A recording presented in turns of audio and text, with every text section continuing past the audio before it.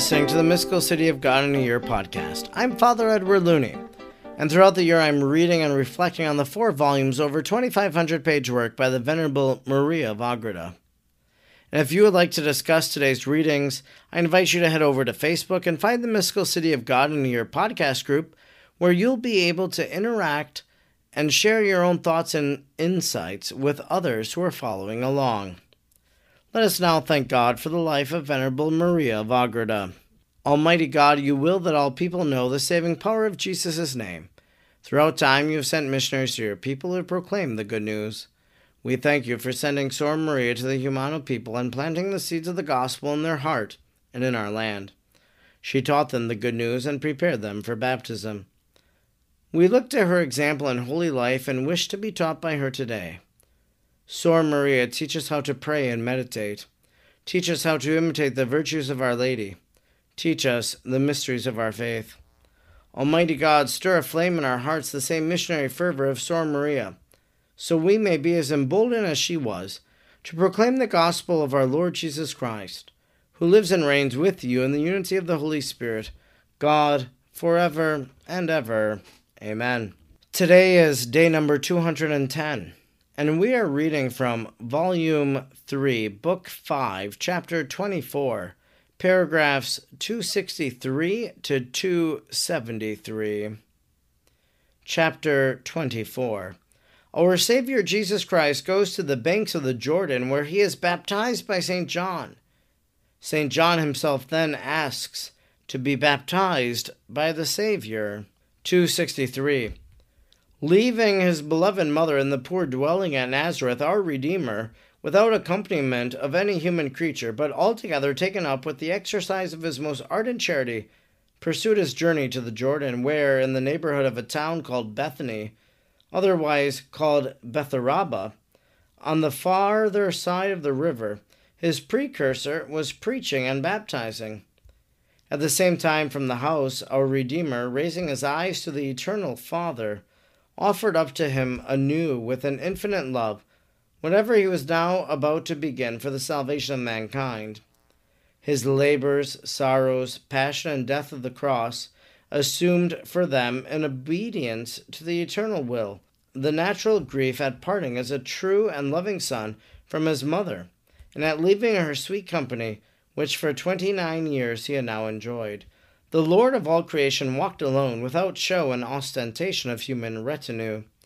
The supreme King of kings and Lord of lords, Apocalypse 19:16, was unknown and despised by his own vassals so much his own that they owed their life and preservation entirely to him. His royal outfit was nothing but the utmost poverty and destitution. 264. As the evangelists have passed over in silence the doings of our Savior during his early years and so many other circumstances of his life, which were most real and most worthy of our attention, and since our gross forgetfulness is so much accustomed to pass over unnoticed what has not been written, therefore we examine and consider so little the immensity of his blessings and of his measureless love, by which he has enriched us so much and has sought us to bind us to him with so many bonds of charity.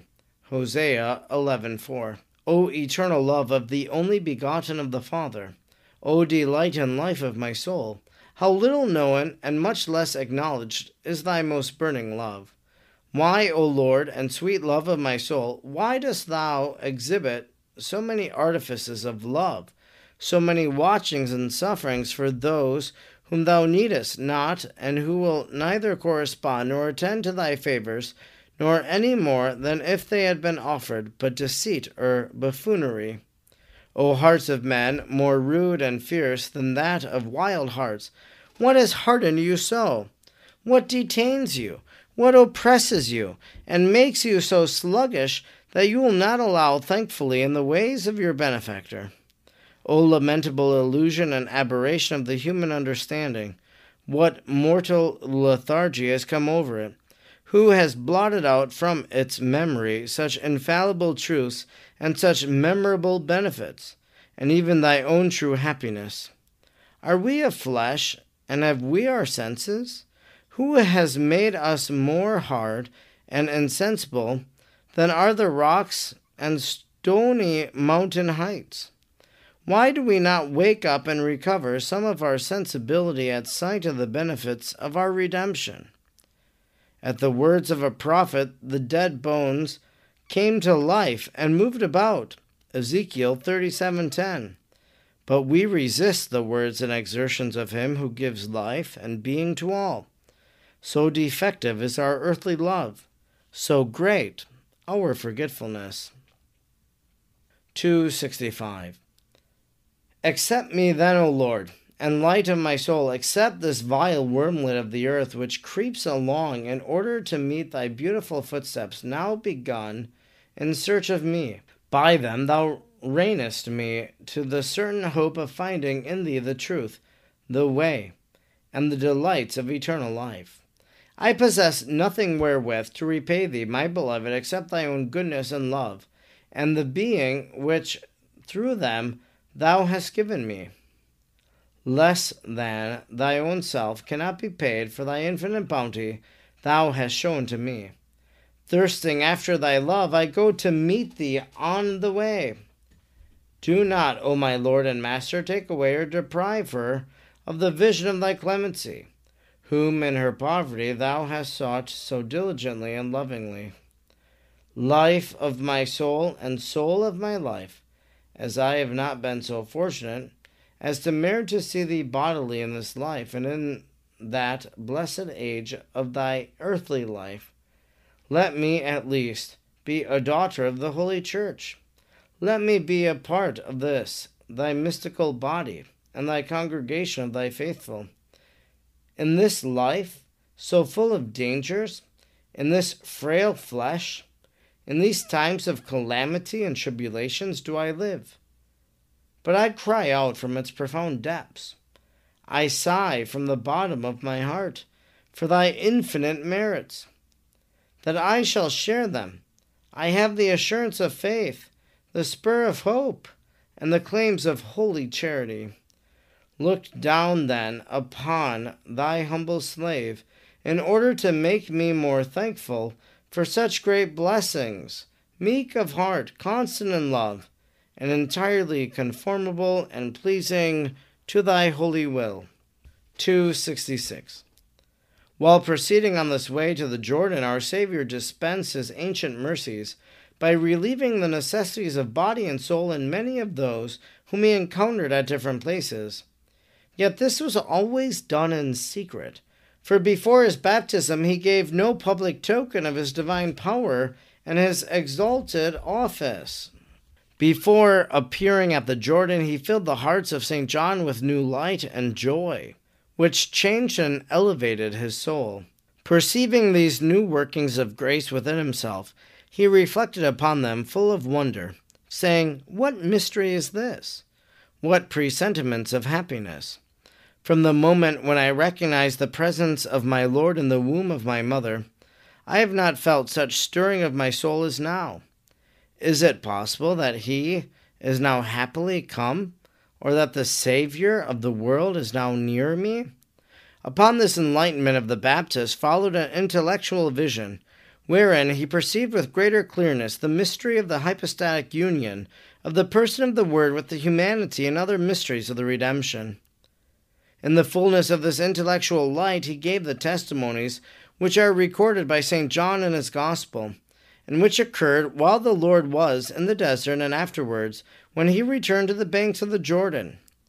The evangelist mentions one of these public testimonies as happening as the interpellation of the Jews, and the other when the precursor exclaimed, "Behold the Lamb of God," as I shall narrate later on. Although the Baptist had been instructed in great mysteries when he was commanded to go forth to preach and baptize, yet all of them were manifested to him anew, and with greater clearness and abundance on this occasion, and he was then notified by the Savior of the world that he was coming to be baptized. 267. The Lord then joined the multitude and asked the baptism of St. John as one of the rest. The Baptist knew him, and falling at his feet hesitated, saying, I have need of being baptized, and thou, Lord, askest baptism of me, as is recorded by St. Matthew.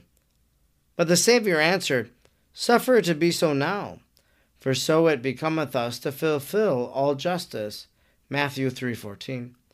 By thus hesitating to baptize Christ the Lord and asking him for baptism instead, he gave evidence that he recognized him as the true Redeemer.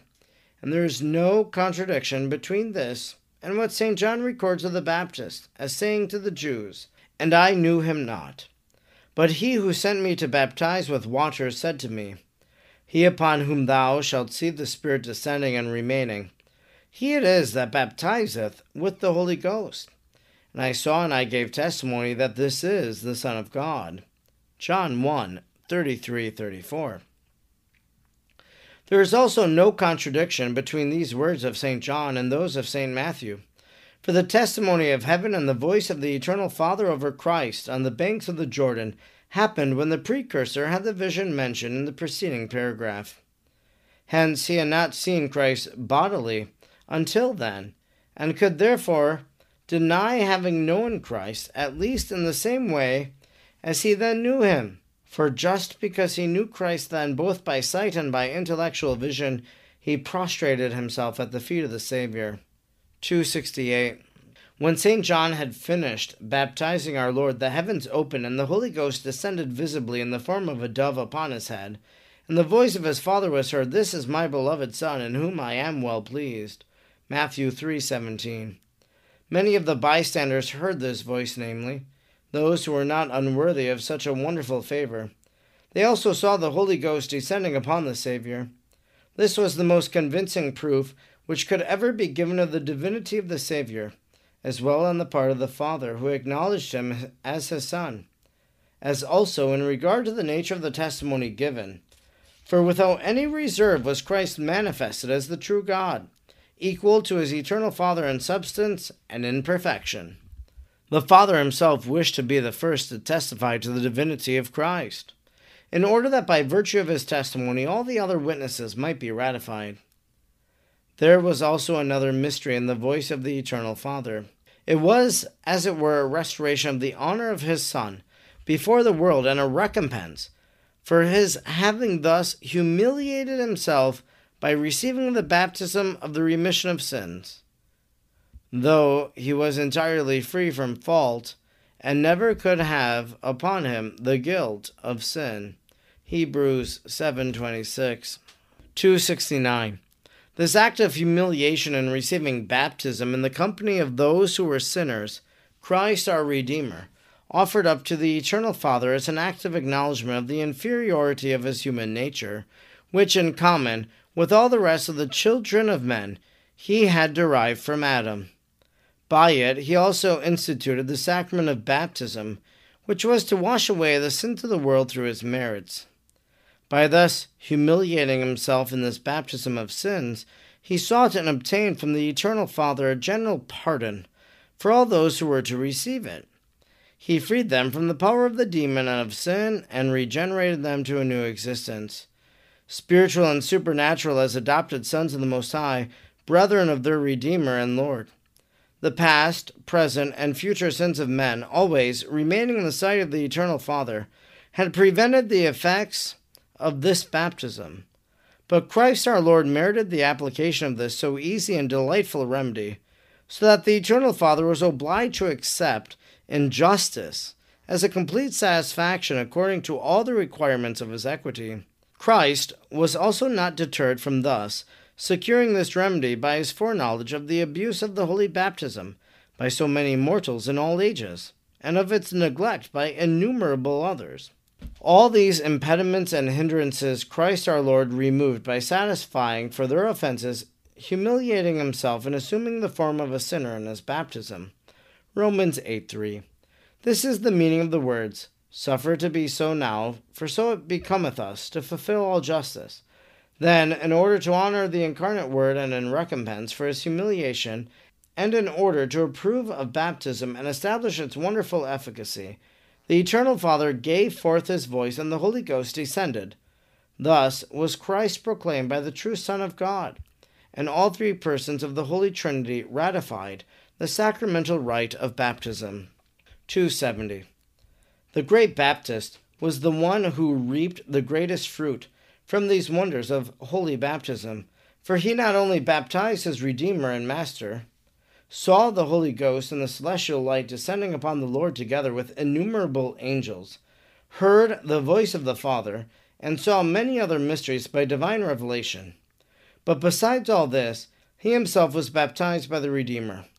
The Gospel indeed says no more than that he asked for it, but at the same time it also does not say that it was denied him.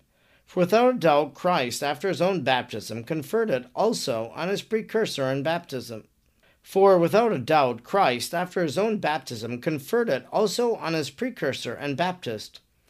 It was he that instituted the sacrament afterwards, as he made it a general law and enjoined the public ministration of it upon the apostles after the resurrection, as I shall relate later on, as it was also of the Lord who baptized his most holy mother before its general promulgation, and he on that occasion established the form in which baptism was to be administered.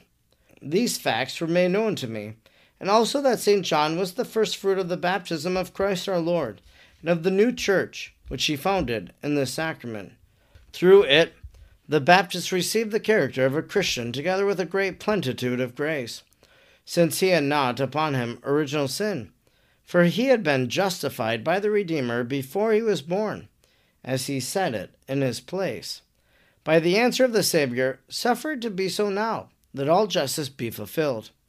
He did not refuse, but he deferred St. John's baptism until he himself should have been baptized, and have fulfilled the requirements of God's justice. Immediately after his own baptism, he baptized St. John, gave him his blessing, and betook himself to the desert. 271. Let us return now to the main subject of this history, namely to the occupations of our great Queen and Lady.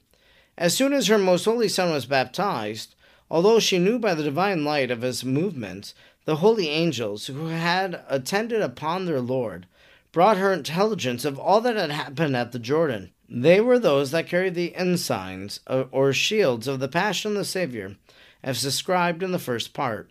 To celebrate all these mysteries of Christ's baptism and the public proclamation of his divinity, the most prudent mother composed new hymns and canticles of praise, and of incomparable thanksgiving to the Most High, and to the incarnate Word. All his actions of humility and prayers she imitated, exerting herself by many acts of her own to accompany and follow him in all of them. With ardent charity she interceded for men, that they might profit by the sacrament of baptism, and that it might be administered all over the world. In addition to these prayers and hymns of thanksgiving, she asked the heavenly courtiers to help her in magnifying her most holy Son, for having thus humiliated himself in receiving baptism at the hands of one of the creatures. Instruction which the Queen of Heaven, most holy Mary, gave me. 272. My daughter, since in recounting to thee the works of my most holy Son, I so often remind thee how thankfully I appreciated them, thou canst understand how pleasing to the Most High is the faithful correspondence on thy part, and the great mysteries of his blessings connected with it. Thou art poor in the house of the Lord, a sinner, insignificant and useless as dust. Yet I ask thee to assume the duty of rendering ceaseless thanks for all that the incarnate Word has done for the sons of Adam, and for establishing the holy and immaculate, the powerful and perfect law for their salvation. Especially shouldst thou be thankful for the institution of baptism, by which he frees man from the tyranny of the devil, fills them with grace, clothes them with justice, and assists them to sin no more. This is indeed a duty incumbent upon all men in common. But since creatures neglect it almost entirely, I enjoin thee to give thanks for all of them, as if thou alone wert responsible for them. Thou art bound to the Lord for all other things to special thankfulness, because he has shown himself so generous to none among other nations, as he was with thee. In the foundation of his holy law and of his sacraments thou wert present in his memory. He called and chose thee as a daughter of his church, proposing to nourish thee by his own blood with infinite love. 273. If the author of grace, my most holy Son, as a prudent and wise artificer, in order to found his evangelical church and lay its first foundations in the sacrament of baptism, humiliated himself, prayed and fulfilled all justice, acknowledging the inferiority of his human nature, and if thou, at the same time, God and man, he hesitated not to lower himself to the nothingness of which his pure soul was created and his human being formed, how much must thou humiliate thyself, who hast committed sins, and art less than the dust and despicable ashes? Confess that in justice thou meritest only punishment, the persecution and wrath of all the creatures, that none of the mortals who has offended his Creator and Redeemer can say in truth that any injustice or offense is done to thee, if all the tribulations and afflictions of the world from its beginning to its end were to fall upon them. Since all sinned in Adam, 1 Corinthians 15:22, how deeply should they humiliate themselves when the hand of the Lord visits them, Job 19:21. If thou shouldst suffer all the afflictions of men with the utmost resignation, and at the same time wouldst fulfill all that I enjoin upon thee by my teachings and exhortations, which the greatest fidelity, thou nevertheless must esteem thyself as a useless and profitable servant, Luke 17:10. How much then must thou humiliate thyself, when thou failest so much in thy duty, and in the return due to all the blessings received from God? As I desire thee to make a proper return both for thyself and for others, think well how much thou art obliged to annihilate thyself to the very dust, not offering any resistance, nor ever being satisfied until the Most High receive thee as his daughter, and accept thee as such in his own presence, and in the celestial vision of the triumphant Jerusalem.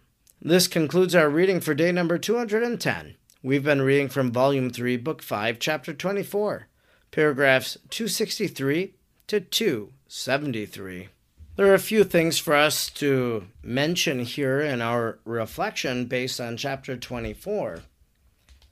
I think the very first thing we look at is the fact that yet this was always done in secret, for before his baptism he gave no public token of his divine power and his exalted office. So here we are, Jesus beginning his public ministry, and what we hear in this reading is that everything that he did in those hidden years, he never did it to be honored by the public. He did it simply for God. He didn't do it to spread it to other people. But now we are inaugurating something new. His public ministry is beginning, and everything is going to impact everyone. And we'll see that unfold through his public ministry. We also heard that John the Baptist had not seen Christ bodily until this baptism, and could therefore deny having known Christ, at least in the same way as he then knew him. For just because he knew Christ then both by sight and by intellectual vision, he prostrated himself at the feet of the Savior. What we hear in this passage is the very fact that John the Baptist knew Jesus from the womb, but they never had those play dates, as I referenced earlier in a reflection. That when Jesus presents himself for baptism, this is one of the very first encounters of the Christ with John the Baptist. Maybe they had other interactions through their angels. We heard that. John the Baptist sends the angels to adore Jesus on his behalf. But here we have Jesus knowing who John is, because Jesus is God. He knows all things. He's omniscient. And so thus begins his public ministry. John then recognizing the one who he knew in the womb. John, the one who is preparing the way for the Christ, and he realizes it. And what did our heading today tell us as we read chapter 24?